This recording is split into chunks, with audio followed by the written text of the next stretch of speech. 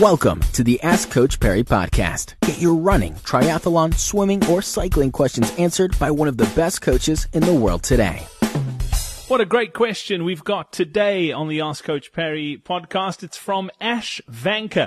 Lindsay Perry with us. I'm Brad Brown. Lindsay, Ash is saying, what should we be eating and drinking before and after our weekday runs and our long runs?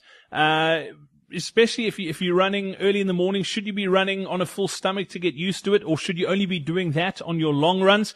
Or should you sort of be trying to get your body used to not running on food? Are there any good guidelines to follow, or is it a case of each to their own? You need to figure out what works for you. What would you suggest? So I'm going to stay away from the science on this question, and I'm going to answer it in two ways.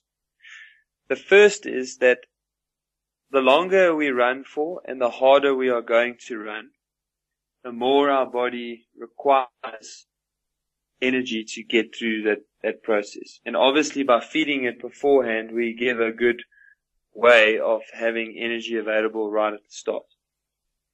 So in order to do this properly, you would probably need to take a meal 2 to 3 hours before you exercise, which we're never going to do in training.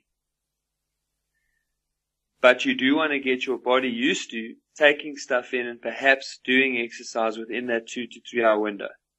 So I would certainly aim to have a very small meal of something that you can eat, that you kind of look forward to eating and that you enjoy eating within 15 to 30 minutes of doing exercise.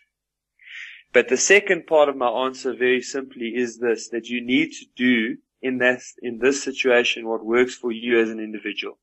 There are hundreds and thousands of people that just cannot face the thought of having any food in any shape, be it in a shake or actual whole foods or cereal or porridge or fruit.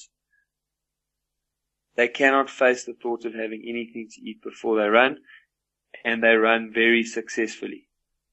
And there are other people that cannot get going in the morning until they've had their small meal of something, be it a banana, yogurt, again, cereals, whatever the case is. Some people cannot move until they've eaten. So if you fall into the latter category, then it is something you need to do on all your runs, probably adjusting quantity for how hard the session is going to be or how close you eat to the start of the session, but you want to get your body used to it, and you can get used to it over time.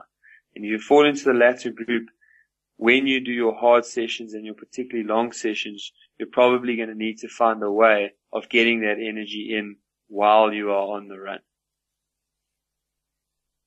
Brilliant. Ash, I hope that helps. Best of luck. And yeah, it's one of those things you do need to experiment a bit because we are all slightly different and you need to figure out exactly what works for you. Lindsay, thank you for your time today.